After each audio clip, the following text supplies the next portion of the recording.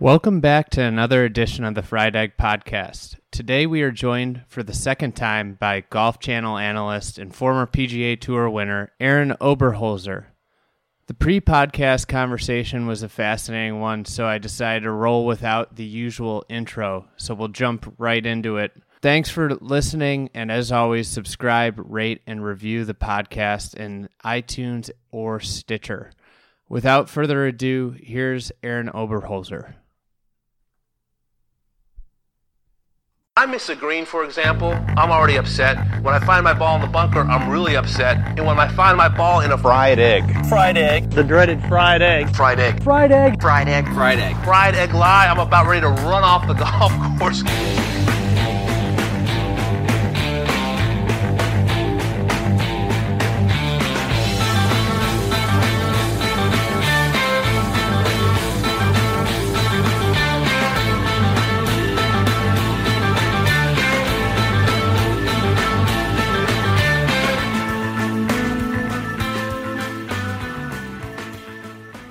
Wanted more of a restoration. They wanted to bring it back. They wanted to bring back the Mackenzie bunkering because Alistair had done the original bunkering at Cal. McCann did the routing and the greens, and then Mackenzie did the bunkering. So the bunkering is all, especially on the back nine, is all like right where it was supposed to be in the 20s and the teens when he built it. The back nine's a full restoration. The front nine, because of eminent domain, he had to create new holes. So he tried to get it back to kind of sort of what it was like, but the front nine's kind of a new nine. Yeah, they have that, 6, 7, 8 are all new holes. Yes, 7's a new hole, 8's a new hole. Let's see, 2, 3, 4, 7, and 8 are all new holes. Mm-hmm. 3's pretty 2, 3, cool. 4, 7, 8. Yeah. They're all good holes. They're all great holes. He did a great job. The great thing is the fescue and how it plays firm and fast. Isn't that unreal? I mean, we got guys now who really know golf coming out of there and like quietly whispering to all of our membership when they see us, it plays better than San Francisco Club, but you didn't hear it from me. It's pretty funny to hear that. I love hearing that because it just, whenever it gets back to an SF Club member, they just go, oh, they get all pissed off. That's I love the way Cal Club plays, like from a pure architecture standpoint. Yeah, I give San Francisco a little bit of a nod. Well, but the only reason San Francisco I think gets the nod is because of the blue blood history. Mm-hmm. That's it, and it's But honestly, I can't remember the guy's name, but the president at the time, I went out and I've played San Francisco, 20 times, maybe a little more, maybe a couple more times than that, and it's great. I mean, it's awesome. But when he made the decision and it was split on the board and it just barely passed to take it back to Tillinghast's original design from, in my opinion, it actually took away from the golf course. I like the golf course the other way. They like changed holes like, I don't know, 12, like 13, 14, 15 or something like that. Uh-huh. And took it back to the original Tillinghast design, and I didn't like it at all. I liked the course the old way the way I played it in college and just after college. It's Zach's caddy Andy Martinez said that too. Yeah, did he legendary say the same thing? caddy. Yeah.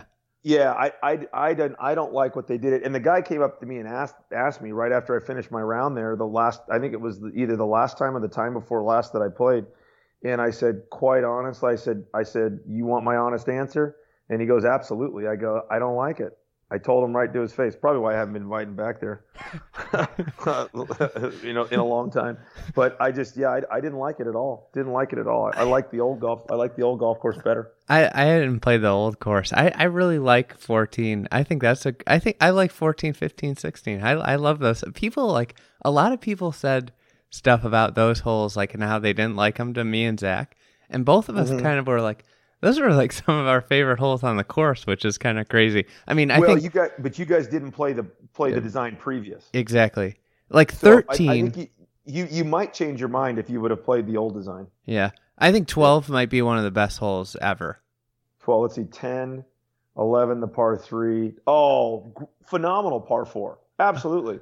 And I think what's lost on that golf course is just how good the bunkering is, and where Tillinghast put the bunkers, and the shaping of the bunkers, and the visuals of the bunkers.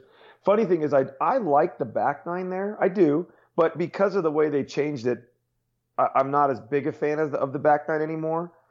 The front nine is like a lesson in golf architecture, in my opinion. The front nine at SF Club is one of the greatest 9 holes of golf I've ever played. There's no doubt. For shot values, for every shot value around that front nine, it is awesome. One of my favorite 9 holes in all of golf. The two par threes, just incredible. It's just a special 9 holes. The back nine, well, like I said, for me, my money, I'll take the older 9. It's just okay. 10 and 11 are great. 12's great. But then you start at 13 and go 13, 14, 15. And then I think 16, it gets back to normal again. I think, if I remember correctly, that's still an original hole. Yeah. And then 17's one of the best par 4s in California. Yeah, that's a great par. And 18's a good solid, fun eagle opportunity finishing hole on the back. I'll tell you what, walking down like the 18th on an afternoon out there, because like there's nobody out there, is like kind of like one of like the coolest, but also like eerie feeling you'll ever have in golf. Like, I mean, the sun's going down and there's just nobody out there, and you're just like, you just had like a great golf experience too. Yeah, no, it is, and that's I think where SF gets the nod for that, because there's so few members and so few of those members play on a regular basis, they're able to have that kind of experience for everybody out there. Everybody gets to kind of have that experience out at SF, whereas you don't get that same experience at Olympic Club. You don't get it at Merced, and to a certain extent, you don't get it at Cal. Cal's probably, in my opinion, the closest. SF's really the only course that produces that feeling you're talking about. I know exactly the feeling you're talking about. I'm always at places I walk at. I feel like I'm walking on eggshells. I don't like that feeling. So yeah. That feeling of kind of that uppity staunchness, that's a minus to the club, in my opinion. And SF kind of gives that air. Cypress gives that air. So they're not, that's why those two aren't in my top 5 of all time. That's why I don't put those guys. So it's a feeling for me that I get on these deals that I just don't, that air I don't like. The Cal Club vibe and just like everything about like how the golf course is presented, how, the club works, everything there is like top notch. Like, well, when Al, did you meet Al Jamieson? Yeah, I've met him a couple times now. So Al's like a father to me, another dad to me, and I've known Al since I was 14. And when he came to me with the vision of Cal and what he wanted to do to it, I was probably I had, come to think of it, I think I just won AT&T. So he came to me and he says, "Here, this is what we want to do. This is what we want to do." And he was the president at the time of the changes, and the way the changes got voted in. He's really the catalyst for why the club is the way it is right now. That's his legacy. He turned this club around, single-handedly, practically turned the club around. And I said to him, Al, your goal, in my humble opinion, your goal should be to make this the Whisper Rock or Plantation in the desert plantation of Northern California, the Players Club, the club the guys want to come to play. Now, obviously, we allow women not to be members, but they can play. At those other 2 places, they don't even want them to play half the time. But that, I said, that should be the goal of the California Golf Club, is to be the Players Club, not a staunch uppity club that you have to be a blue blood to get into like SF. But not Olympic Club where, the masses play and they have 1,500 members, and not a country club. It's a golf club for people who love golf, know golf, love to compete, and are good players. And that should be the goal, only with old school design principles versus new school stuff. And that, I think the guys did a good job accomplishing that, Andy. I would wholeheartedly agree. I've started to think this new theory about tour golf, and I'm a big believer that par doesn't really matter. And something I would rather have people judge a golf course on is how many different types of shots does it require the world's best players to hit? Because that's why they're the greatest players in the world. So like Cal Club was one that jumped to mind. Like, what do you think a winning score would be at Cal Club if they hosted a PGA Tour event? But would it be a more well-rounded test of golf? Well, that's a great question. I think the guys would tear Cal apart, quite honestly. I really do. If you, because it would play so short, because Cal is now fine fescue and bent everywhere, and we've sand capped the whole golf course, and we're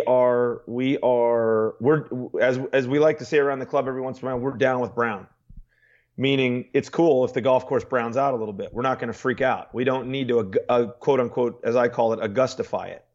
And not everything has to be sparkling green, emerald green everywhere. We don't believe in that at California Golf Club.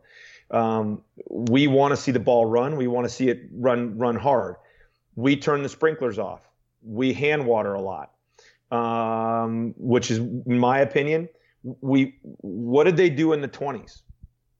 Well, what they did in the 20s, they didn't have triplex mowers and they didn't have Norelcos, basically, that shaved the greens down to nothing. That's for sure. So the grass grew a little longer. It played slower. There's no doubt. But in the wintertime, but they didn't have the fancy watering systems they have now, too. So in the wintertime, when it rained in the Bay Area, which was obviously fairly frequent, it'd play soft and slow. But in the summertime, when the rain stopped in late May and wouldn't come back until early to mid-October, that place was a racetrack.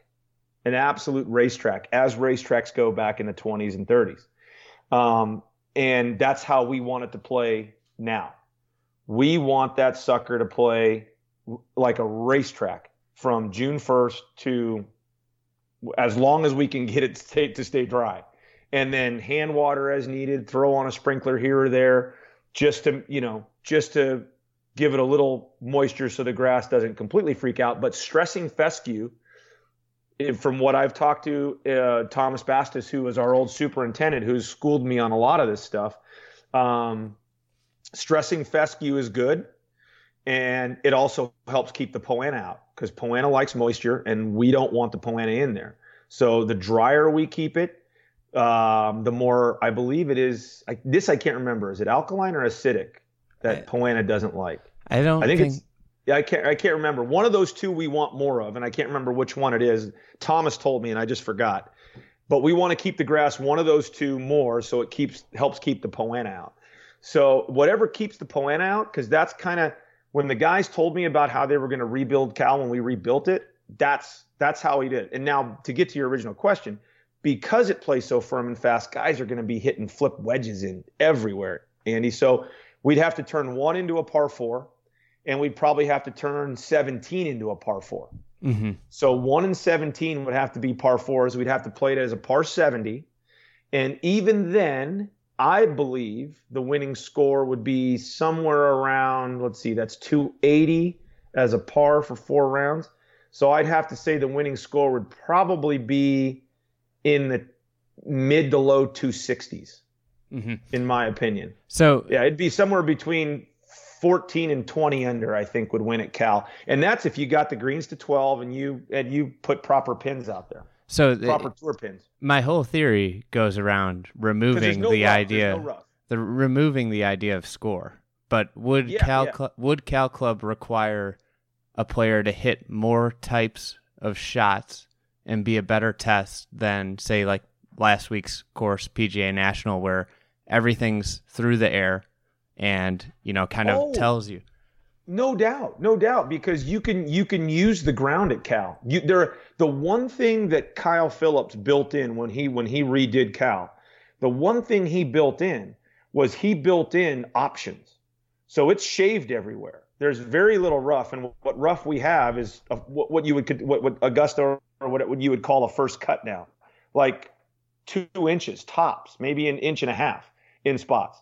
And so when you miss a green and it rolls down, you sit there and you go, okay, what do I want to do? Like, especially the front aprons of greens. Okay, do I want to bump this in? Because you have that option with fine fescue.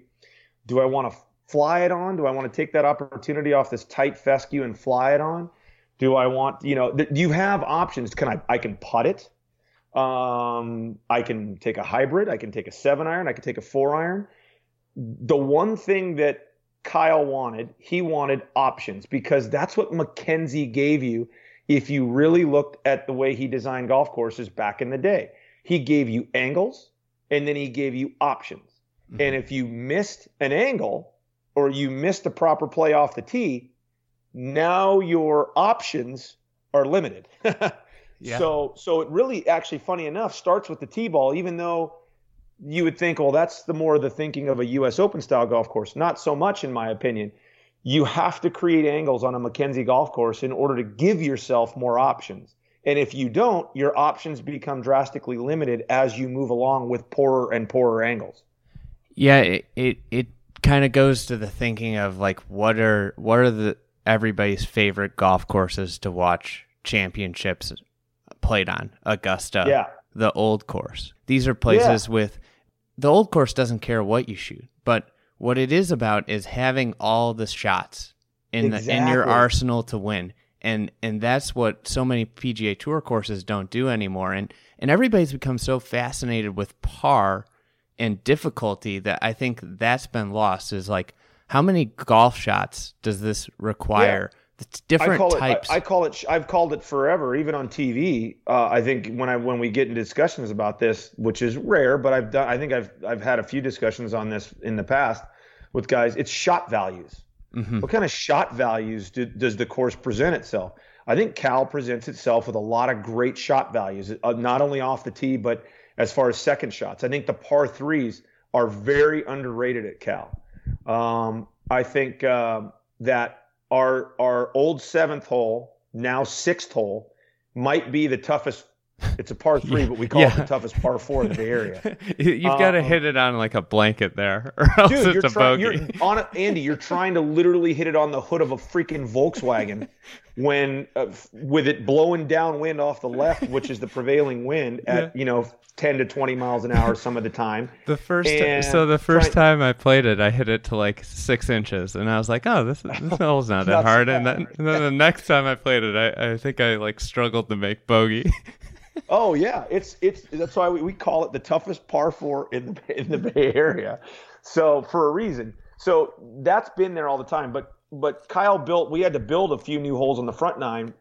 Just to try to bring back some of the old holes before Eminent Domain built Westboro Boulevard right there and took away some of our original holes. So he did a good job. Number 2, 3, 4 are all new holes, and then 7 and 8 are new holes, and 8 is the next par 3.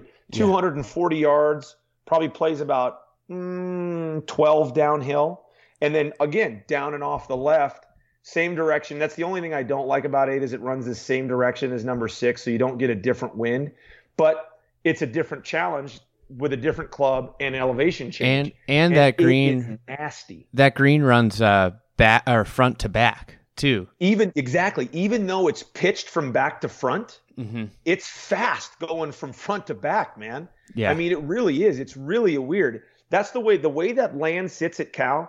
I think that has a lot to do with how difficult those greens play and putt. And even on the old golf course that was bastardized for years by greens committees who thought they knew what they were doing, you always ask yourself, where's the airport? Where's SFO? Because everything's going to SFO, especially on that back nine. Everything's going to SFO. And it's not that much different now. That land still kind of, everything wants to go to SFO except for a couple of holes that you really have to have some local knowledge on. But I think the guys, they'd still take it low there.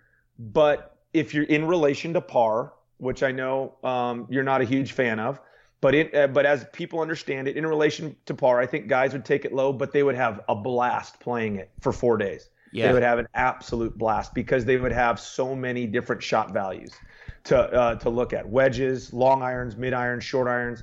That you got to hit all the shots. You got to hit cuts. You got to hit draws, high, low. You got to play a lot of different shots around that golf course to be successful, especially if they get that 20-mile-an-hour northwest wind. Yeah, I think you'd also see you'd see that Riviera variety where you have all different types of players. It's not just a pure ball strikers course. You'll see flushers up there at the top, but you'll also see guys that just have a knack of getting it done inside 125. They're kind of magicians and are able to pull off these cool shots from being short-sided on short grass. You know who I think would play really well there are the guys like Kevin Na. The Kevin Nas of the world, the grinders at Cal, especially when the wind blows. Because the great equalizer on that golf course is the wind. And the funny thing is that, people would say to me that, no, the course would go, Aaron, why wouldn't you change 15 into a par 4 instead of 17? Well, number one, 17, even though it's 540 yards, it's straight downhill downwind. So, and you can run it onto that green. And that green kind of goes from front to back to a certain extent towards the SFO. Yeah. The reason I wouldn't say that about 15, even though 15 is only 495 yards or 490 yards, it's straight uphill and it's dead into a 20 mile-an-hour breeze. There have been plenty of days I've hit driver and have come up short of that course, and that was when I was healthy. Yeah. And I still had speed, and I could still pop it out there in decent ways. Only on a calm day can I get a driver and a hybrid there. Yeah. In these days, that only on a hole's calm, a fast beast day. For 490. It's I mean, especially in the afternoon when that damp air comes in. Oh my God. Yeah, it's brutal. And depending on what time of year you played the tournament there, I mean, it's much like Pebble Beach. That whole area, the microclimates that stretch throughout the Bay Area to Monterey to the Central Coast where I grew up. You could be dying of heat out there, like you can in August and September, or like you said, your fingertips are going numb this time of year. Mm-hmm. When even on a sunny day, when that northwest wind comes in and nature's air conditioner kicks on, your fingertips are literally going numb. You lose your touch, you lose your feel, and it becomes a lot harder golf course. Mm-hmm. Yeah, it's so. That's kind of I was getting ready for this podcast, and I just was thinking about golf courses. I started thinking about Cal Club, and I think it's more about hitting shots than score. Yeah, I think that's obviously that's score. Well said, Andy. Yeah. I that's kind of how I judge a golf course. That's why I think I look at Pasatiempo the way I do. Oh. Pasatiempo is 6,600 yards with 1 foot in the back rough off of every tee. That course is awesome. And it's all you want. It's all you want. If they get those greens they don't even need to get them to 12. They get them to 11. It's all you want. There aren't many pin positions on a few of those greens with green speeds at 11. Oh, that's true. I mean, you lose so many pins on those greens. Even getting them to 11, I agree. You're limited for sure. Did you watched the golf yesterday? Is JT the best player in the world right now? That's a great question. I think that I've seen the arguments on Twitter about how he should be the best player in the world. Wins is how everybody's judged. And over the last, 16 months, he's got, is it 7 wins or 8 wins? 7 wins over the last 16 months. And no one has that many wins over the last 16 months. It's hard to say he's not, if that's your measure. There are definite things that are wrong with the official world golf ranking. But when you look at what he's done and you go down his OWGR finishes, okay, he hasn't been as consistent as Rahm, even though Rahm hasn't won as much. He hasn't been as consistent as Rahm. Over the last year and a half, he hasn't been. Rahm's had more top fives, all that. But I compared him and Rahm. I didn't compare him in speed. But there's a reason why he's still third, mm-hmm. And not number one. And I believe that you can go ahead and make arguments against the OWGR all you want, and they would probably, some of them would be valid. But for the most part, it's consistency. And divisor. I mean, if you keep your divisor low, you can kind of game the system to a certain extent. Quite honestly, that's kind of the biggest flaw in the whole system is a guy who plays more is penalized for the most part. And so until they fix that, until they truly fix that, I don't think they've fixed it completely. Then guys are still going to be getting penalized for playing more golf versus playing less golf. So to answer your question fully, right now he's playing the best golf, I believe, over the last, I'm going to go this way, over the last year, he's playing the best golf of anybody in the world. There's no doubt. If you take the last year, better than DJ, better than Jordan, even though they both have a major. But he's playing the best golf. When he gets it going, there's not a lot of people that can stay with him, actually. DJ can stay with him. Spieth needs his A game to stay with him. Rory, in my opinion, needs his A game to stay with him. But there's not a lot of guys that can, no one can beat him without their A game. Yeah. No one can beat Justin without their A game. There's no doubt when Justin has his A game. It's proven to be as good as anybody's in the world. I watched him at Riv for those first 2 rounds with Tiger, and I just forgot how good he was. And and he did it last night was like the thing that it's the wedge play with everything else. He's a great driver of the golf ball. He's a great iron player. He's a great wedge player now, and he's a great putter. It's just, I mean, everybody's got their defined like great skill. It's like you bring up John Rahm, Dustin Johnson, or Rory, you're going to talk about their driving ability. But with Justin, it's everything. Yeah, he's got a very well-rounded game, and he's worked extremely hard to get there. And him and his dad have addressed the right areas at the right time in the right way. And he hasn't done it overnight. It's taken a lot of work. Because when he first came on tour as a young guy, I remember looking at the stats going, oh my God, this kid can hit it off the planet at any given time, and he doesn't know which direction it's going off the tee. But if he ever learns how to dial it in, he's going to be really hard to beat. And then I remember looking at him going, Jesus, if this kid could make a putt inside of 10 feet, he's going to be tough to beat. And then I looked at him and went, then he figured that out, and I go, Jesus, if this kid could hit a wedge close to the hole, he's going to be a world beater. And then he figured that out. So he's figured everything out step by step, and then finally I said, now if this kid can play with a lead, he's going to be right there with Spieth, DJ, and those guys, and he's learned how to do that as well. So it's a step by step process that he's followed every step that he's need to, and he's addressed every issue that he's had within his game, and he's done it in a manner pretty much better than everybody else. And I'd put him right up there with DJ as far as the way he systematically kind of changed his game to what he needed to do to be one of the best in the world. Jordan is close there too, but the issue I have with Jordan, and I love Jordan's game, but he's never going to have ridiculous speed and distance like DJ and Rory and Justin or Rahm. He's never going to be there. And quite honestly, in the era we live in, that is going to be a detriment. And I said it 3 years ago at the Masters when he won by 4 shots and shot 18 under, and everybody was like, he's going to dominate. And I said, no, he's not going to dominate. And I got killed for it on social media when I said that on air. I said, no, he's not going to dominate. And Ryan Burr, who's my host, he's looking at me like I'm crazy. I'm like, no, because putters go cold, number one. We've seen that. Putters go cold. And distance dominates in this day and age. And Justin has that. And he's not going to wake up and automatically lose 20 yards off the tee.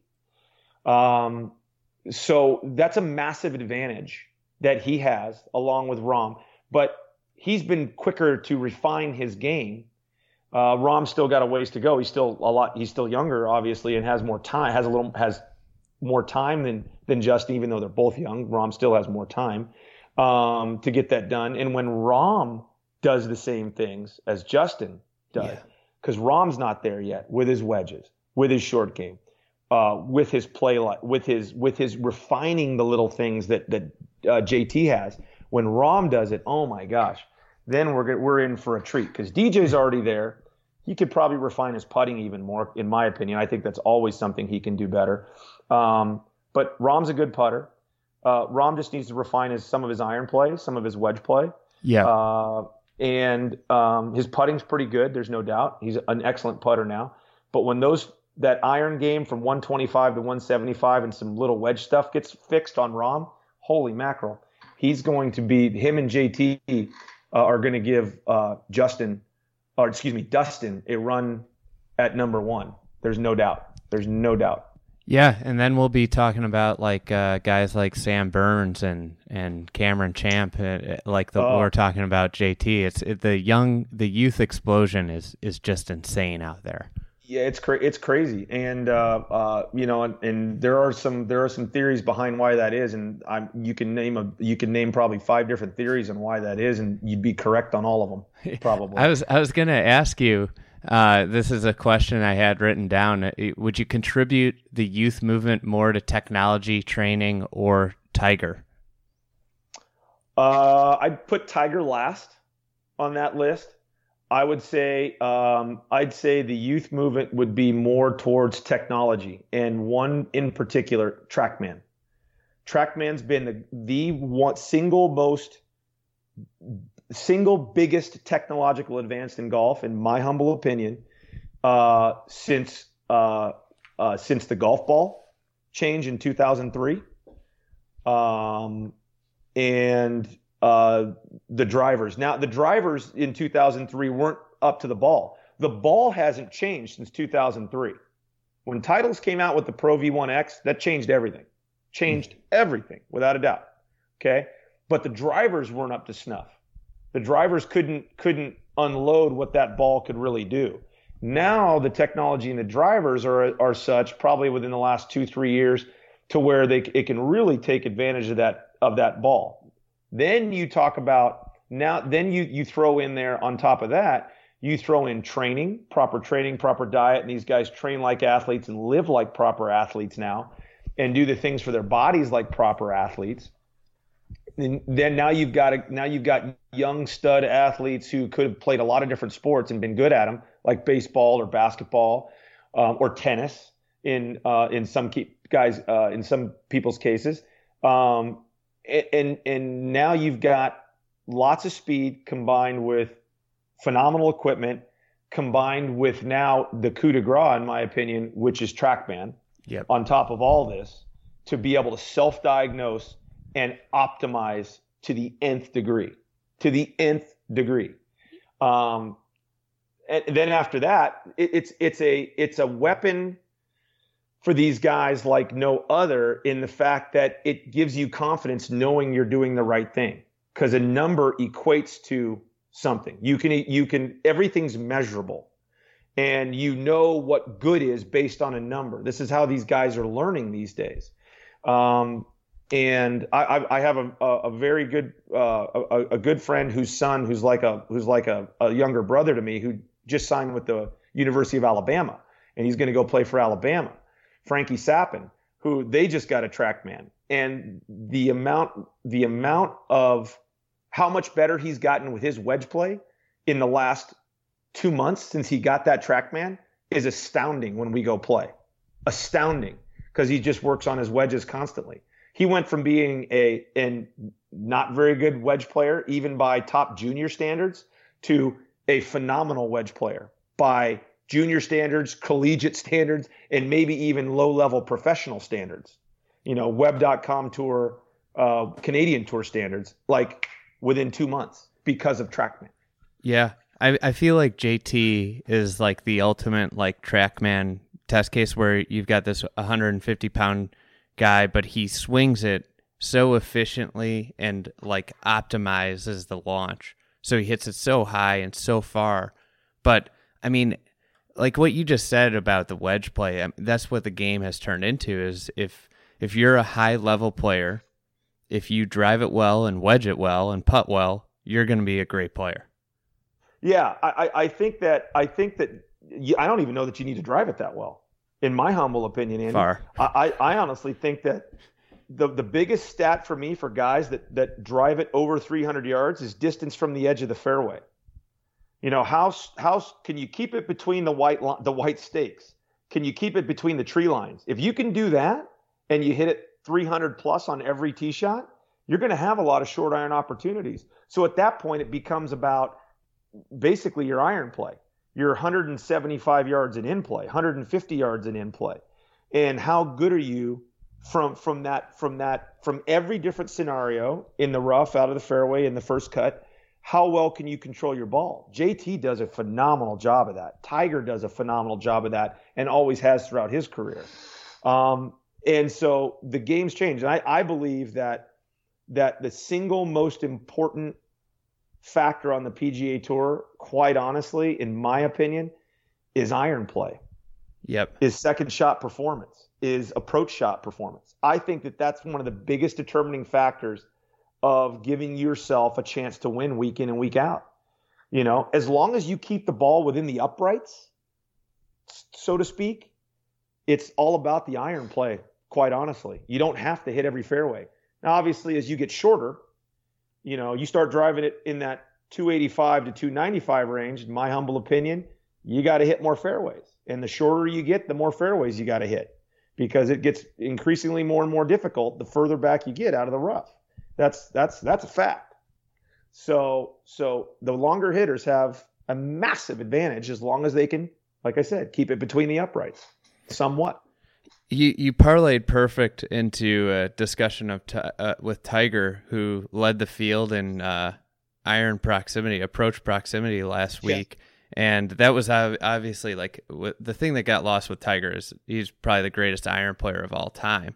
What are your thoughts on Tiger's play and moving forward? I think he's right where he needs to be. He just needs more reps, quite honestly. The fact that in his third tournament back in real competition, I'm not really going to use the hero as a litmus test for him. I'd have to say in his third tournament back to lead the field in proximity to the hole on that golf course in those kind of blustery conditions is pretty amazing. Goes to show you how much talent the man has.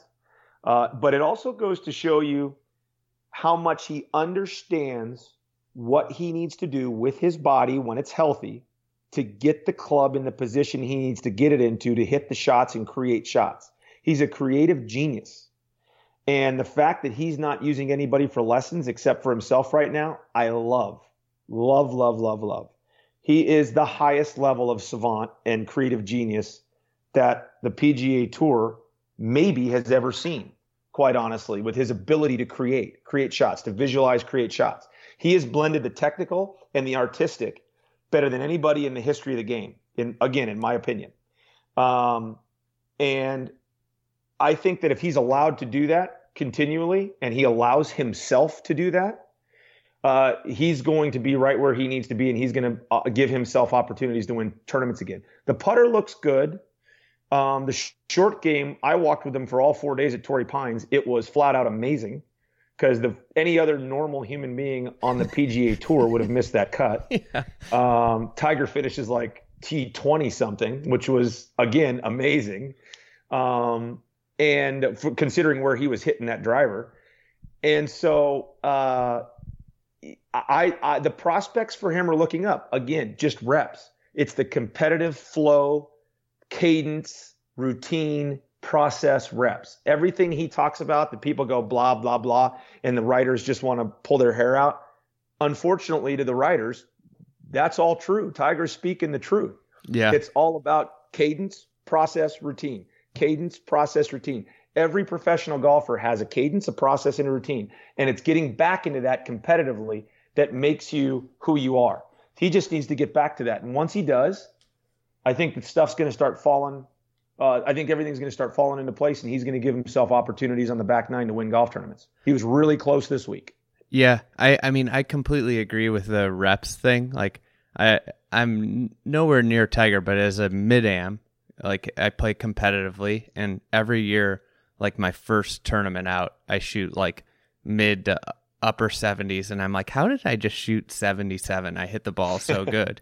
Like, yeah. But like, sure enough, like the next time out, it dramatically better. And it's just like, you're like almost like an idiot with scoring, like you hit it well, yes. But like it's just so you're not in that mode. So like at a high PGA Tour level, you got to imagine that the amount of reps to get back into that form has got to be so high. Oh yeah. I mean, that without health, he can't put the reps in. So that's the biggest thing for Tiger. But since he basically missed a year, he said it best, and I agree with him 100%, is that he's got to find out what his body is going to allow him to do, because he didn't know. He's in uncharted territory, for himself. He doesn't know what that fusion's going to do and what it's going to allow him to do and not allow him to do. But if he can create, pretty good sign that he can create 124 mile an hour clubhead speed, that he's healthy and that he could do what he needs to do and he can put the work in. He told me about we were talking on the fairway in San Diego at one hole, and he's got a pretty extensive regimen after every round to get his body recovered. And that's no different than, quite honestly, me now. I understand. He and I are the same age. I understand what my body feels like after a round of golf. And I don't swing at 124 miles an hour, and I don't have a fused back. Yeah. So I know exactly what he's talking about there. I mean, my hand hurts from all the surgeries. My low back's a little sore, no doubt. But he's going to be diligent. He's going to do what he needs to do, because this is what he loves to do, and he loves to compete.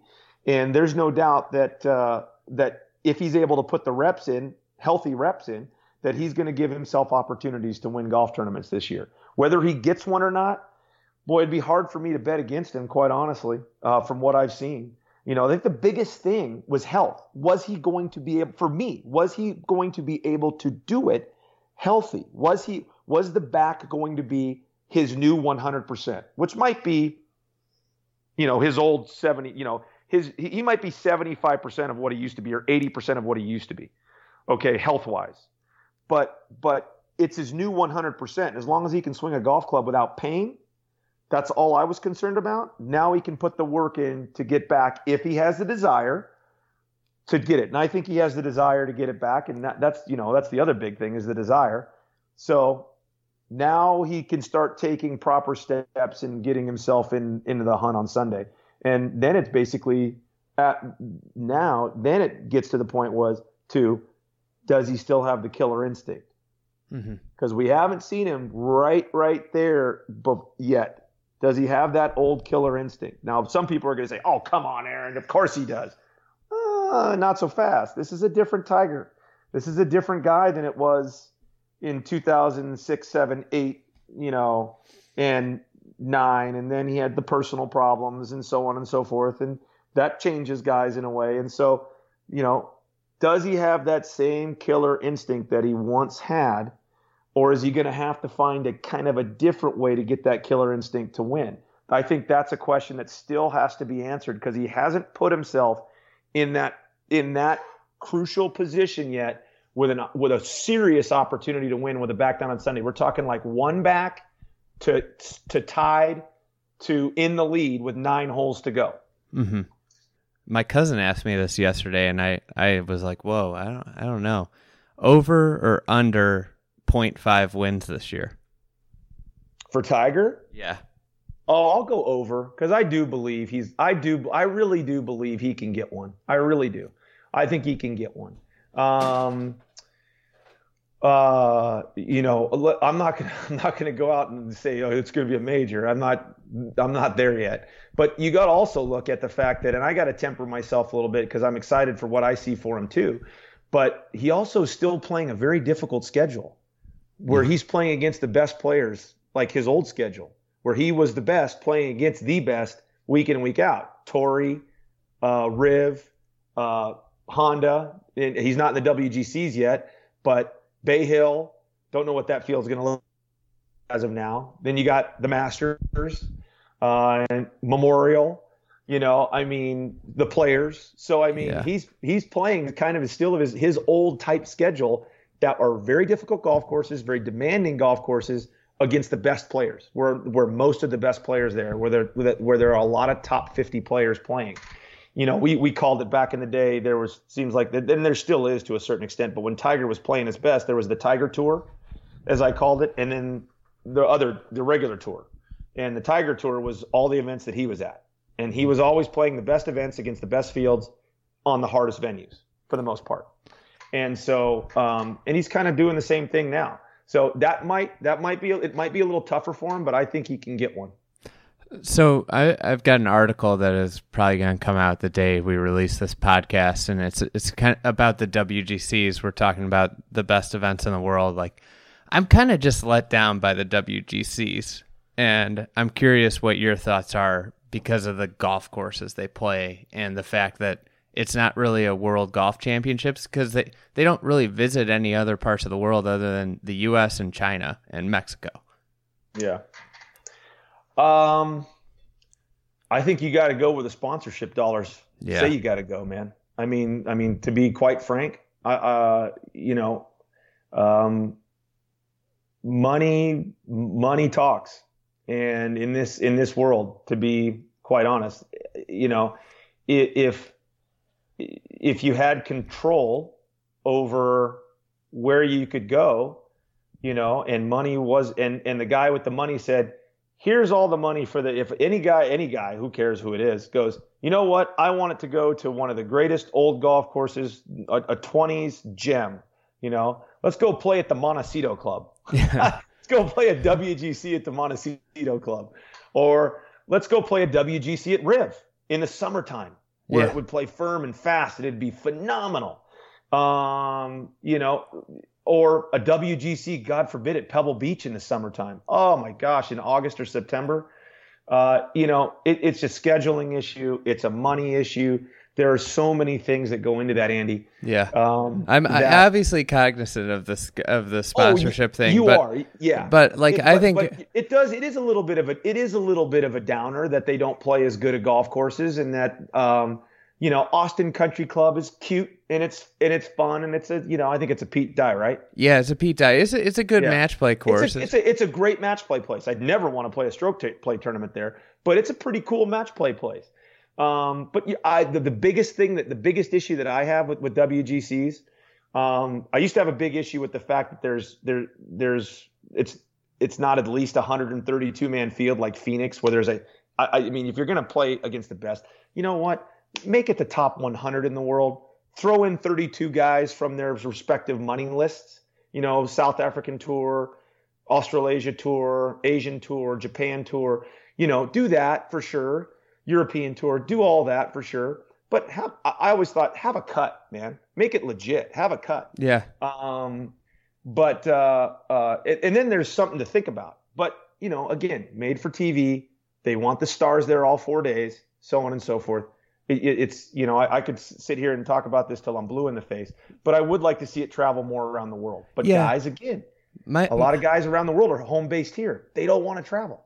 My thing with the sponsorship thing is, all right, if I'm going to go to a sponsor, and I used to sell sponsorships for a living. Like, if I was going to say, hey, like, this event's going to draw like major championship eyes because we've got the best 100 players in the world playing at Royal Melbourne in Australia during prime time television. Like, awesome. The effects of the increased exposure as opposed to like, hey, we're going to do it on Sunday afternoon at Firestone, which is probably one of the most boring golf courses to watch golf be played at. Yeah. Like, the increase in ratings and digital exposure, like in today's world, are so great for playing at a great golf course. Like, Riviera gets great ratings and gets a ton of buzz. Exactly. People want to see the best players in the world play the most storied, best golf courses in the world. If you, like I said, if you put a WGC at Pebble, oh my gosh, it might blow doors. Because first of all, there's not one guy that's going to say, I don't want to show up. Yeah. Everybody's showing up in the top 50 unless they're injured. Okay. And I bet you some guys try to play injured. So Firestone, I need the gif whenever I hear Firestone and playing Firestone and you talk about it that way. I need the gif of the cartoon character continually hitting himself in the head with a hammer, over and over and over again. because that's what it's like to play Firestone. It's just it's boring and it beats you up on a regular basis, but more so that's just boring. It's just the same thing over and over and over again. I would like to see it change venues. I'd like to see the WGCs change countries more often and play more great golf courses around the world. And the reason they could do that if they wanted to is if you're going to maintain 75 to 78 player fields, it's not an issue of infrastructure or at least practice facilities, I would think, because even San Francisco golf club's range could practically fit a WGC field on it. Yeah.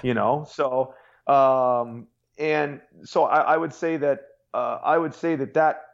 that could be possible, but there, as well as I do, there are so many more moving parts to that we don't have time to discuss here.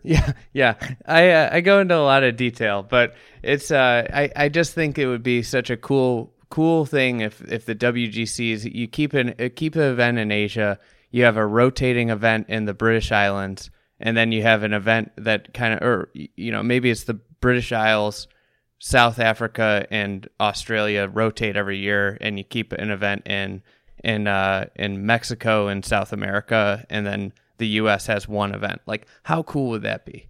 I think it'd be awesome. The only issue is obviously, here's the issue that I see. I see the scheduling, and then the golf course scheduling, southern hemisphere, wintertime, summertime sort of thing with southern and northern hemisphere kind of thing. Yep. I think more than anything, travel, even too. more so than sponsorship money, I think it's a scheduling thing, Andy. Quite honestly, is where are you going to put those events? It kind of screws over the event before and after. Totally. Especially because if guys have got to go to South Africa, I talked to Trevor Immelman. He does that trip a lot. He knows. He said it's brutal. And obviously I've been the man on the ground in Asia for the Asian events the last 3 years. And for Golf Channel, and I can tell you what the travel is like to go over there. It sucks. It's fun when you get there, but it's hell getting there. And then Australia is no different than South Africa, from what my friends tell me. I've never been down there, but it's a long trip too. British Isles wouldn't be too bad. Guys on the West Coast would struggle a little more than the guys on the East Coast of the United States, that is. But yeah, we used to play at the Grove, which was, funny enough, a Kyle Phillips design for the WGC Amex back in the day. Last year it was there. I think it was 2006 was the last year it was there when Amex had the sponsorship. And it was an okay golf course. Tiger ran roughshod over the field. Shocking. But at least they took it to someplace different. But the reason they don't is for that reason alone, I think, right there. If you could pinpoint on one thing, Andy, it's the field before would get killed and the field after would get killed. And these tournament directors just don't want that to happen, and I don't blame them. Yeah, that makes sense. I mean, it would be the scheduling side of things is the most difficult aspect of it. Without a doubt. So with since you've moved from playing to the booth, like, how has your perspective of golf changed? Oh, it looks a lot easier. It looks a lot. These guys are so good. And it's I don't remember it being this easy or looking this easy the way the guys make it look. And there are times I'm sure that I made it look easy myself. I think we all do as professionals at some point in our careers. But I find myself at times, admittedly, forgetting how hard it is.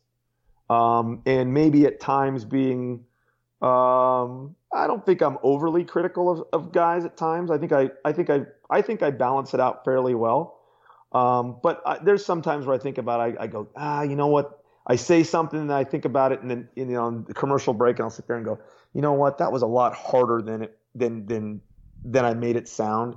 And I need to respect how hard it is to hit some of the shots that these guys hit and they pull off. And you lose perspective, I think, to a certain extent when you've been away from playing at the highest level for an amount of time. But it's something that's going to happen to all of us because you can't play at the highest level for forever. So it's an interesting balance that Golf Channel has has to deal with players, because no player comes right off the golf course. They've got the knowledge and the understanding and so on and so forth, but they're so raw on TV, they don't understand the mechanics of television. So they're usually not very good on TV until they learn the mechanics, and when and how to say things and so on and so forth.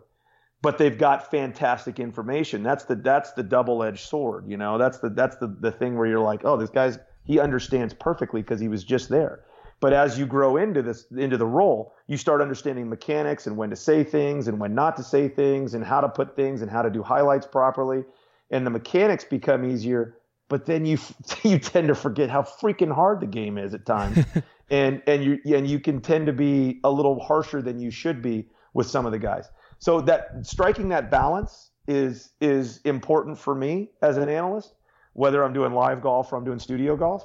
And making sure doing live golf is huge for me, because it helps me understand on a weekly basis what these guys go through on a regular basis. Because I'm out there and I see the shots and I see the lies, and I'm right there on the ground. I hear the conversations between the caddies and the players. I see the looks on their faces when the cameras aren't there and you can't see them on television. And that brings me back and helps me to understand what these guys are going through on a regular basis, because as players, we've all been there. Yeah, so what shot do you think is like the most underappreciated shot that pros like make look so easy? Great question. Golly, I think it's all dependent upon kind of from a player's perspective. I was never a good fader of the golf ball. I was always my fade was a 2-yard fall to the left. So I think that for me, whenever I stand up and watch a guy hit an effortless bomb fade like Rahm or Dustin, and it just doesn't come down and it's the sweetest little 10-yard fall to the right with the driver, I'm like, oh God, that looks so easy. Why can't I do that? From my perspective, I look at that and I'm in awe, because I could never do that all that well. But for the average Joe sitting at home, 10 handicap, 5 to 15 handicap, and the guys that I played with in Pro-Ams, I'd have to say the most underrated shot, golly, the medium trajectory. This is going to get real golfy. The medium trajectory mid yardage spinner with the wedge. Kind of like JT hit last night. Exactly. Kind of like that. But I see that a guy hit a bad drive. He's got to play. Now he's got to make a U.S. Open style par. He pitches out from the rough a la Torrey Pines. And he's got 75, 85 yards. And the pin's tucked front over a bunker, and he throws this gorgeous medium trajectory, spinny little floater in there that just comes down like a butterfly with sore feet. One hop stop, comes back maybe 3 or 4 feet to inside 10 feet and make it for par. That is an underrated skill on the PGA Tour.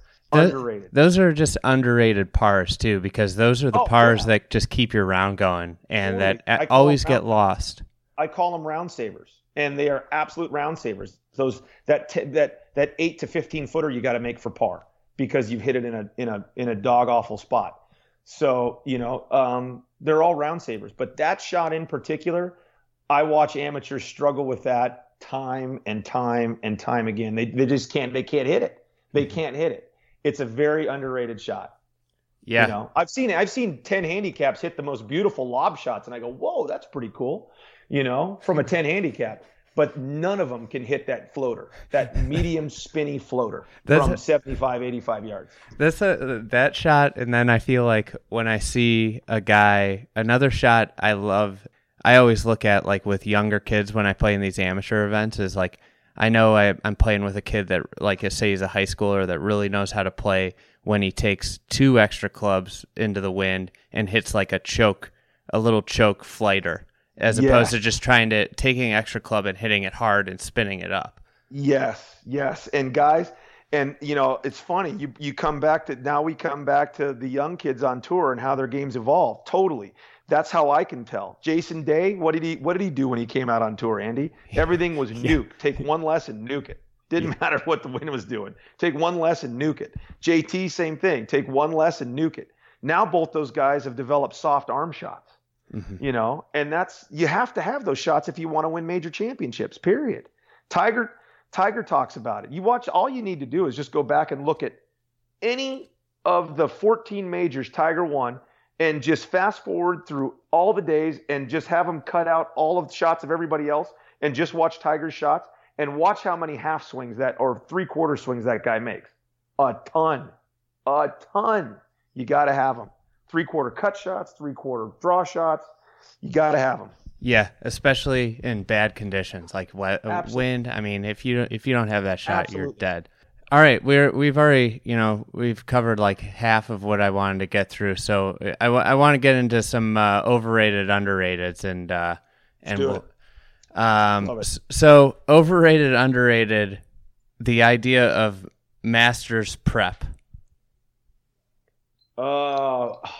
Prep in what regard? Like, well, he's prepping for Augusta by playing here, or he's prepping for Augusta by doing that. Dude, that's overrated. You can't prep for Augusta by playing a certain golf course. No way. That's BS. No chance. Nothing prepares you for what that golf course is going to throw at you. Geez, nothing prepares you for the way the golf course changes from Wednesday to Thursday in the span of 8 hours. I mean, they can turn the screws on that thing at any time. It's just, forget about it, kids. Moving on. Yeah, it's funny. I talked to Stuart Hagestad. He said the same thing about how much the golf course changes from Wednesday to Thursday.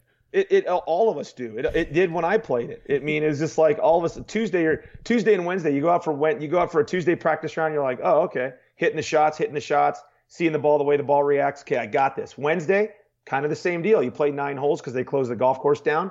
Early, you go play the par 3. You wake up the next morning, you hit your first shot into 1, and you're like, "Oh shit, what happened?" Honestly, that's exactly your reaction. What happened? That's all right. So overrated Masters prep. So what about 18-hole playoffs? Timely one.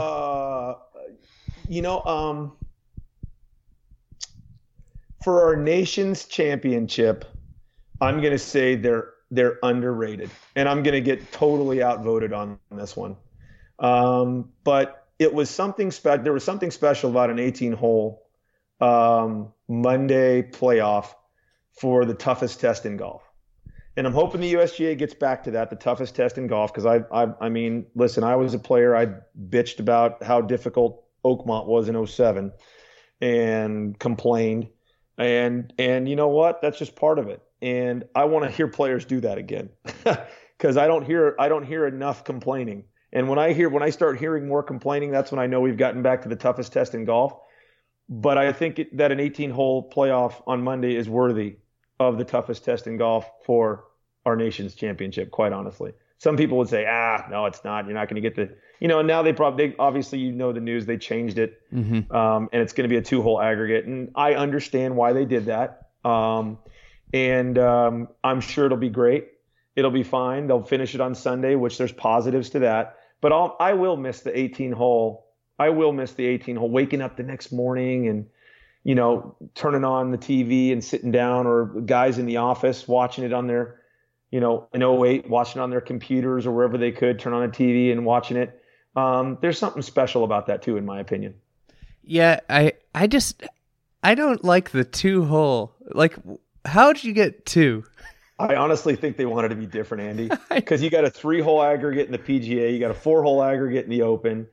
I just think they wanted to be different. That's my humble opinion. If they give me an answer that I can believe, and they're not just selling me something, I'll buy it. But in my humble opinion, I just think they needed something different. They just wanted to be different than the other 2 majors. Well, or 3 majors. They probably did some big study that nobody ever saw the results of except for a few people.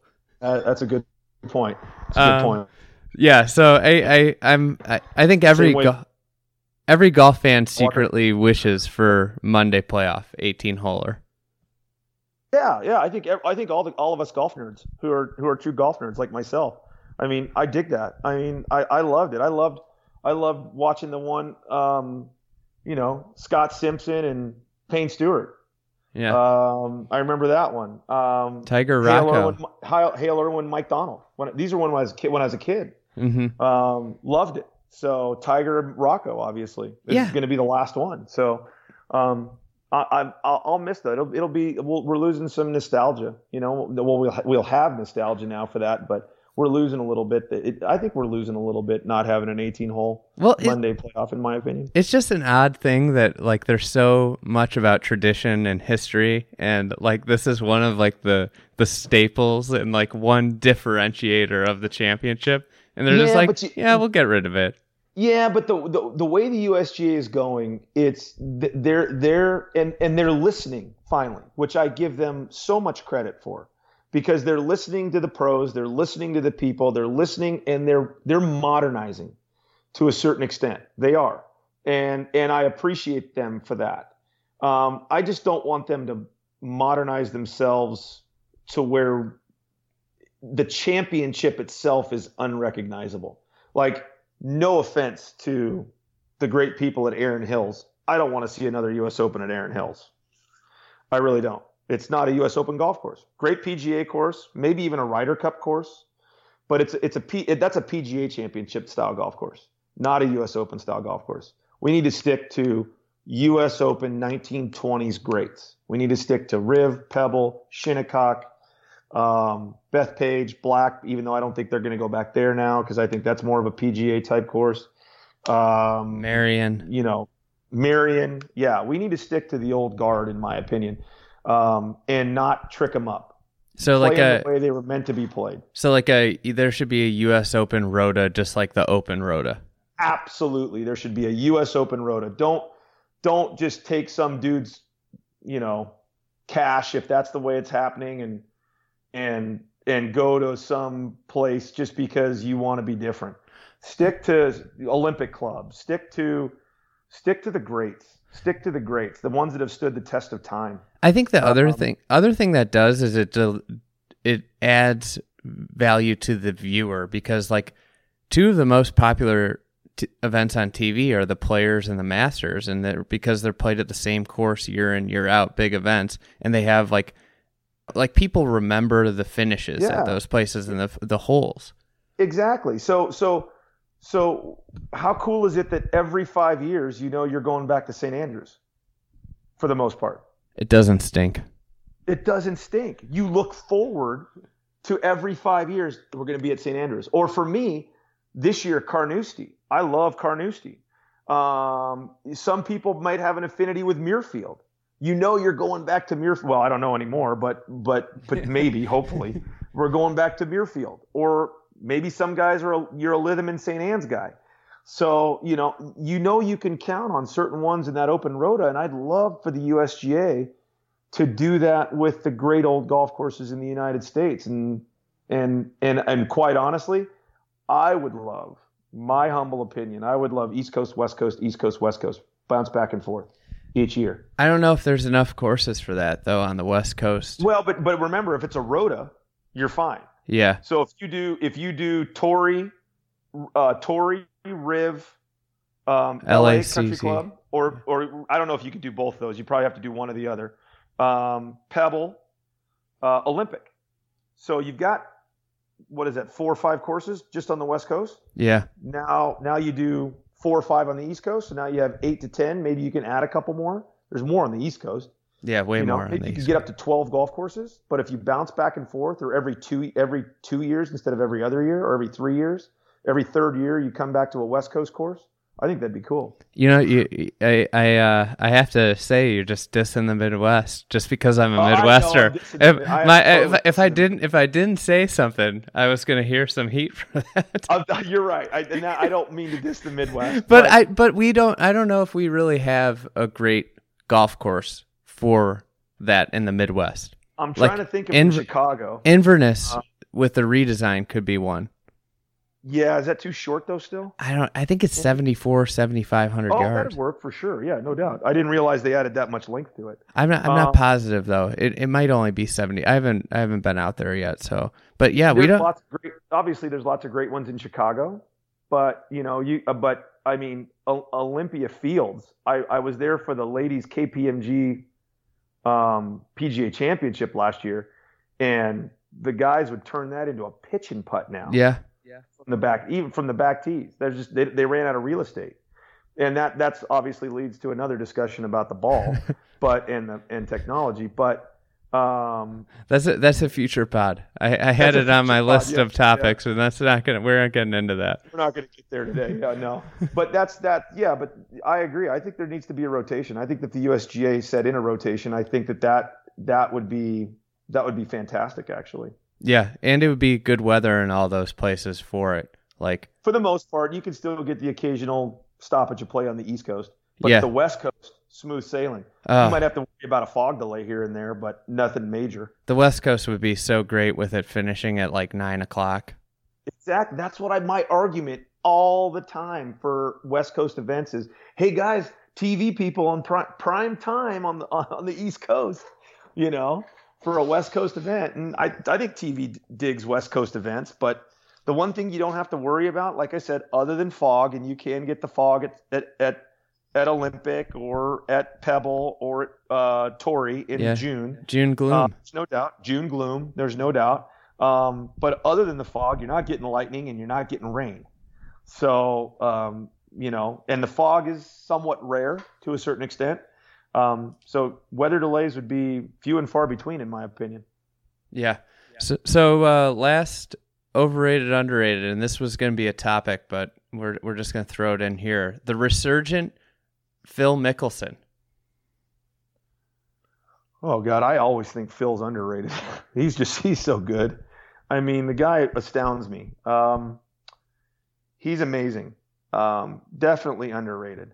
I think that at 47, almost 48 years old, to be able to still swing it between 116 and 120 miles an hour is incredible, in my opinion. It's a testament to his desire to continue to work and find things to get better at, which is hard to do at 47, 48. Because I know there are plenty of guys in their early to mid 40s that are having a hard time doing that. And maybe even late 30s having a hard time trying to figure out, motivation to go out there and work on things. But, his hernia surgeries really set him back speed wise. And I didn't know if he was be able to get all that speed back from those hernia surgeries. And lo and behold, he's been able to get a lot of it back. And that's a big thing for him. Hitting it longer than he ever hit it before in his career. I know. Yeah. I mean, a lot of it's, listen, you can't discount technology for both him and Tiger. Technology's helping both those boys. There's no doubt. Optimization of the ball and the club and the shaft, club head and the shaft, without a doubt. TrackMan helping those boys big time. But they still got to get in the gym and get it done and put in hours and hours of work on their bodies at 42 and 47 years old in Phil's case. And so, I'm all in on a Phil resurgence. It's just a matter of, can he put it all together? It's one thing each week so far. He's so close, but it's one thing each week. It's either and luckily his short game and his putting's been there pretty much every week, which in your 40s, that's usually the first thing that goes. You get a little, yippity-doo-dah around the greens with the putter and the wedges at times. Phil not even showing zero signs of that. But he's just either struggled a little bit off the tee or he's struggled with the irons. So if he can find a week where he puts those two things together, he can win. Yeah. There's no doubt he can win. I kind of am feeling this week. It's at altitude. He's always played really well at altitude he doesn't have to hit a lot of drivers in. Yeah.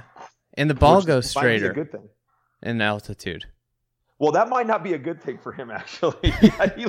He likes to see it curve. So one thing about altitude that I think that is actually, if we're doing underrated or overrated, is underrated. The one thing about altitude, it's hard to curve the ball.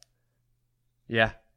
at altitude because there's less guys who really like to curve it, like Bubba and those guys, and like to work the ball. Those guys might struggle a little bit in Mexico. We'll see. We'll have to wait and see. But that's kind of one of my, hypotheses, if you will, or theories that I have with guys. So if Phil can adjust to that, yeah, there's no doubt he can win Mexico. I think he won that international that used to get played at. He did, yeah, he did. But that was how long ago? That was a long. Gosh. But he was in contention last year too. There. So yeah, he was. Yeah. So maybe it's working for him. He understands exactly what he needs to do. So maybe altitude is straightening his ball out for him. And it's one of the things he thinks about all those different factors of a shot. Oh. It's perfect for him. Can you? I wish there was a thought bubble on television above Phil's head, filled with all the stuff that's going through it as he's trying to calculate yardages. That would be classic. That'd be fantastic because the permutations and the algorithms that have to be going through his head to get all this stuff done. And I think it's going to be less with his brother, with Tim on the bag, than it was with Bones. I almost think Bones gave him too much information, even though Phil wanted it. I don't think he needed it all. I think that I don't think Tim gives him all of that, quite honestly. Maybe Phil doesn't want it, but it sure doesn't seem like it. I don't hear the same conversations with Tim and Phil as I did with Bones and Phil. Bones was an enabler. Yeah, Bones was an enabler. I love it. So, all right, last question, and then we'll get you out of here. All you need to give 4 names. Who are our major champions this year? Oh, well, let's see. I'm going to go it's hard for me to go against statistics at the Masters. So I'm going to go based on what Justin Ray sent me, and I'm not going to name them off, but I'm going to go with Justin Rose at the Masters. God, I hope he putts well because that's pretty much all he needs to do there. And let's see, I'm going to go U.S. Open, Shinnecock. I'm going to go with Spieth at the U.S. Open. All right. I think he gets his second U.S. Open. I think that's going to be a great golf course for him. Very creative and going to move the ball around a lot. And short game is going to be required, and grinding is going to be required. I think the USGA is going to get back to a more traditional U.S. Open setup. But still, I think they're going to allow you some angles. They're not going to allow you all the angles you usually get at Shinnecock, but they're going to allow you a few more. See, Carnoustie. Ooh, boy, you need a ball striker. Yeah, you gotta bring your big boy pants there. You better bring it's got to be a big boy at Carnoustie, I think. Let's see. Sergio. That's the obvious choice, obviously, for what happened in 2007. But, oh gosh, this is hard. I'm going to go with Jon Rahm. That's a good pick. I'm going to go with Jon Rahm. He's still raw and he's got a little ways to go, but on a golf course like that, where ball striking is paramount, you got to nut it around that place. I like Jon Rahm, especially when the weather can turn on a dime. Yeah. Like it did in 2007 when I was there. Let's see. Belle Reve. So you got Fowler gets off the Schneid. Yeah, that's at Belle Reve. That'd be a good place for him. It's that'll be a soft and slow golf course. Yeah, and my other choice after him was going to be Rory, because it is going to be soft and slow, and Rory's won all his majors on soft, slow golf courses. Yeah. I like Ricky to get off the Schneid there, and get his first major. He's got to get one eventually. It's got to happen. It'd be a shame if it never did. I think he's got the talent to do it, and he's got the game to do it. He's just got to do it. Yeah. And I think Belle Reve is just as good as any place for him, but I think it gives him an opportunity. Fairways are a little wider, as you said. It's going to play a little softer, and so I think the firm, fast, bouncy, rolly stuff isn't going to be there, and it's going to protect some of maybe the occasional wild shot that he's capable of hitting, even though he's been very, very good with staying away from big numbers of late, which has always been kind of his Achilles heel in the past. Thanks for coming on. We really appreciate it. And what do you got up next for Golf Channel so our listeners can tune in and catch you on TV? I'll be with the Champions Tour guys, PGA Tour Champions guys at Tucson this week. I leave on Thursday morning which will be tomorrow morning if everybody's listening to it.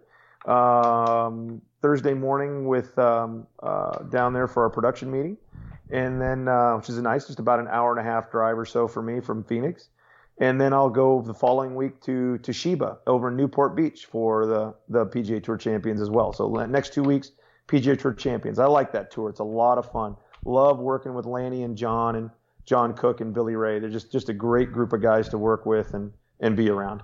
Man, Tucson and Newport Beach aren't too bad spots to have to hang out at. I'll get great Mexican food one week and great seafood the next week. All right. Well, thanks a lot for coming on again, and we'll talk soon. Thanks, big guy. Talk to you later, Andy. You've been listening to the Fried Egg Podcast. We do the digging for you.